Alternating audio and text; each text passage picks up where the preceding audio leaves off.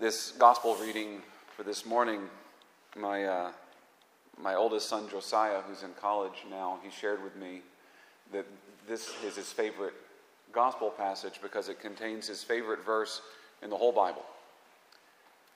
Come have breakfast. Our grocery bill went down a lot when he went off to college. So I like this passage too, and one of the things I really like about this particular scene in the gospel is how it shows us the humanity of the risen Jesus. Right? He doesn't come back as an apparition or a ghost. The apostles weren't having visions. He's really there in the flesh, and that's shown because even in his post-resurrection glorified state, our Lord engages in very ordinary, very physical activities like eating fish with his friends around a charcoal fire by the lake. And it strikes me too that the way that he gets Peter's attention here also seems very human. It's a very human way to do it. Because Peter and the other disciples, they're out fishing. They've been out fishing all night. They haven't caught anything. And Jesus is on the shore, and they don't know that it's Jesus. And he calls to them from the shore. Well, first he asks them if he caught anything. I think any of us who've ever been fishing understand that. If you're ever fishing and someone comes by and they see you fishing, there's some kind of an unwritten rule that you have to ask. Have you caught anything? Have you caught anything? What have you caught today? So Jesus is on the shore. Have you caught anything? What have you caught? No, they're not biting tonight. We haven't caught anything. But then he says, cast your nets one more time. And they do. And as soon as they do, the nets are miraculously filled to overflowing. 153 fish. And as soon as that happens, when that happens, that's when they recognize Jesus. Because that's exactly how Jesus first called Peter and his brother Andrew. It's the exact same scene. They're on the Sea of Galilee. They've been out fishing all night. They haven't caught anything.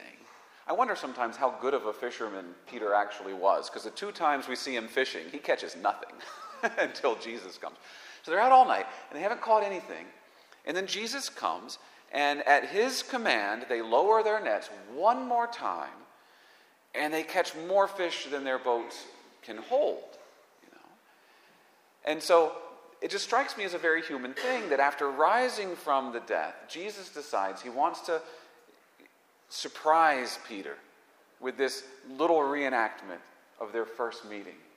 He could have just appeared and said, hi, it's me. But he says, I'm going to get him. I'm going to get him, right? Watch this. And I imagine him standing on the shore just kind of waiting with a smile on his face for that look of recognition. When are they going to know it's me? When are they going to figure it out? Kind of like an inside joke shared between close friends, But our Lord was doing something more with this too. He was doing something more than just kind of affectionately teasing Peter. He was reminding Peter of his mission. Because at first, miraculous catch of fish ended with Jesus commissioning Peter to be a fisher of men. If you remember that scene from the gospel, as soon as they haul in all the fish, Peter drops down on his knees and he says, depart from me, Lord, I am a sinful man. And Jesus says, get up. From now on, you will be fishing men. You will be fishing for men. He gives Peter a commission, a share in his own mission.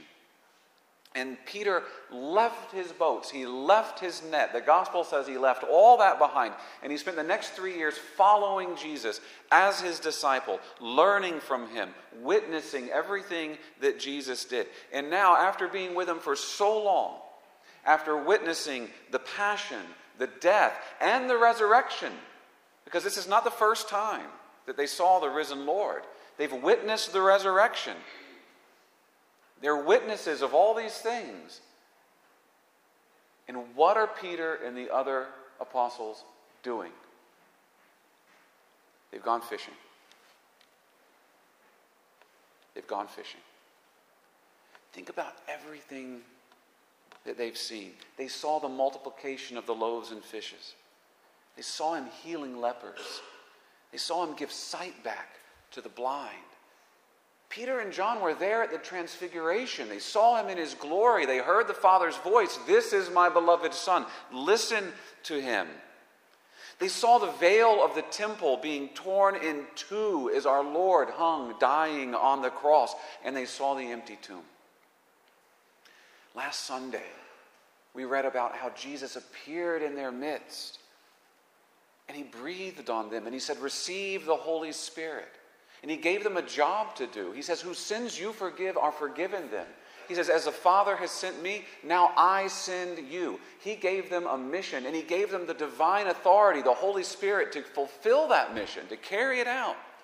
And after all of this, what do these Galilean fishermen do? They're still Galilean fishermen. They go back to business as usual. They fall back into their old patterns. They acted exactly the same as they did before Christ came into their lives. They acted like Galilean fishermen. But I think we can all sympathize with them a little bit, right? Sometimes we forget our own mission as Christians. It's very easy. It's very easy after we have an encounter with Christ to go back to our usual routine and live our lives as if nothing has changed. Like Peter and the other apostles, we sometimes need a reminder of our calling, of our mission. What is our mission? What's the mission of a Christian? Do we even know? If I asked any one of you, what's your mission as a Christian? I'm not going to ask. I'm not going to ask as a show of hands. But if I asked you, what's your mission as a Christian? I think a lot of us would, what did you say, Tom? Evangelize. There you go. I think a lot of us would probably say to get to heaven, and that wouldn't be a wrong answer, right? We want to get to heaven. That's a good answer. But how do we get to heaven, and what do we do in the meantime? Tom said it, evangelize. The church teaches us this in the Catechism. It says the vocation of all Christians, the common vocation of all Christians, not priests, not deacons, not religious, all Christians, is, quote, a vocation to holiness and to the mission of evangelizing the world. And that's rooted in our participation in the sacraments of baptism and confirmation and the Eucharist. Those are the sacraments of Christian initiation. In baptism, we die to our old self, we die to our former way of life, and we rise a new creation in Christ. We become members of the body of Christ. Like St. Paul says, it's no longer I who live, it's Christ who lives in me. And then in confirmation, we're sealed with the Holy Spirit, and we're empowered with the divine authority to live out our mission of holiness and our mission of evangelization, to live a holy life in the midst of this unholy world, and then to be Christ's witnesses in the world. We have the power to do that. Christ is not going to give us a mission and not give us the power to live out that mission. So we have the Holy Spirit in confirmation. And in the Eucharist, Jesus feeds us on his own body and blood to strengthen us and to nourish us for this mission. This is what's happened to all of us. Having done all of this, how can we ever be the same? But we still look the same. We still feel the same. Our old habits and our old ways of thinking don't simply go away just because we've received a sacrament or we had a meaningful encounter with the Lord on a retreat. It's very easy for us to still go back to our old ways, our familiar ways, just like the Galilean fishermen did, especially when the world around us still seems the same. But you're not the same. You're not the same because you have the risen Christ living in you. I know it's hard. It's hard to be holy when we live in a world that does not value holiness, that has different values than the church. But it's always going to be that way. It always has been that way. To be a Christian is to be a little countercultural. And sometimes it's to be a lot countercultural. And I know that we hesitate to evangelize. We hesitate to evangelize, most of us, because We've been taught that religious conversations are awkward. It's not polite to bring up these topics. And we have visions in our heads of these street preachers with megaphones yelling at people, making them feel uncomfortable. We don't want to be that guy, But we have to evangelize, and we have to be holy. Right? Our vocation as Christians is to live in the light of the resurrection and to share that good news with others. And if we really believe it, how could we not? How could we not? If you really believe it, how could it not affect your life? How could it not manifest itself in the way that you live, in the way that you relate to other people? Why would you not want to share that good news? During Mass, just a few minutes ago, right before the gospel is proclaimed, what do we all do? We make the sign of the cross on our foreheads and on our lips and over our hearts. And when we do that, we make the prayer. So we say this silent prayer to ourselves. May the word of God be on my mind and on my lips and in my heart. Do we mean that? When you make that prayer, are you just doing that because that's what we do, If you really mean that, that means that Jesus is on your mind, and Jesus is on your lips, and Jesus is in your heart. And if you're thinking about Jesus, and if you're speaking about Jesus, and if you're loving Jesus, and you're loving who and what Jesus loves, you're evangelizing. You can't not be his witness if you're doing those things. You don't need a megaphone. You don't need a sign on the street corner. You're doing it already. If you're thinking about Jesus, and you're speaking about Jesus, and you're loving Jesus, and you're loving what Jesus loves. That's what we're supposed to do, and that's who we're supposed to be. But are we?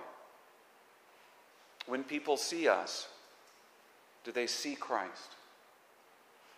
When they hear us, do they hear Christ? Do they experience the love of God through our charity, our love? After Jesus reminded them of their mission in today's gospel, the apostles left Galilee. Once again, they left their nets behind and they returned to Jerusalem to be Christ's witness, even though it was a dangerous place for them. The book of Acts that we read from today says that they filled the city with their teaching. They raised such a ruckus that the Sanhedrin had them arrested and ordered them to stop teaching in that name. And the apostles said, we must obey God rather than men. We are witnesses to these things. Remember Peter, when Jesus was arrested, Peter, who claimed to love Jesus more than any other apostle, when a servant girl asked him, do you know him? You're one of his followers, aren't you? He said, I don't know him. No, I don't know him. But now here's that same Peter. He's standing in front of the highest Jewish authorities, the whole Sanhedrin. And he says, we have to obey God rather than men. Proud of Peter in that moment, aren't you? Would we do the same? Would we rejoice to be found worthy of suffering dishonor for the sake of the Lord? If we were told to stop teaching in the name of Jesus, would we? If Christianity were outlawed today, like it was outlawed for the first 300 years of Christian history, would there be enough evidence in our lives to get us convicted? Would anybody come looking for you to arrest you for being a witness to these things? Would you rejoice to be persecuted for his sake?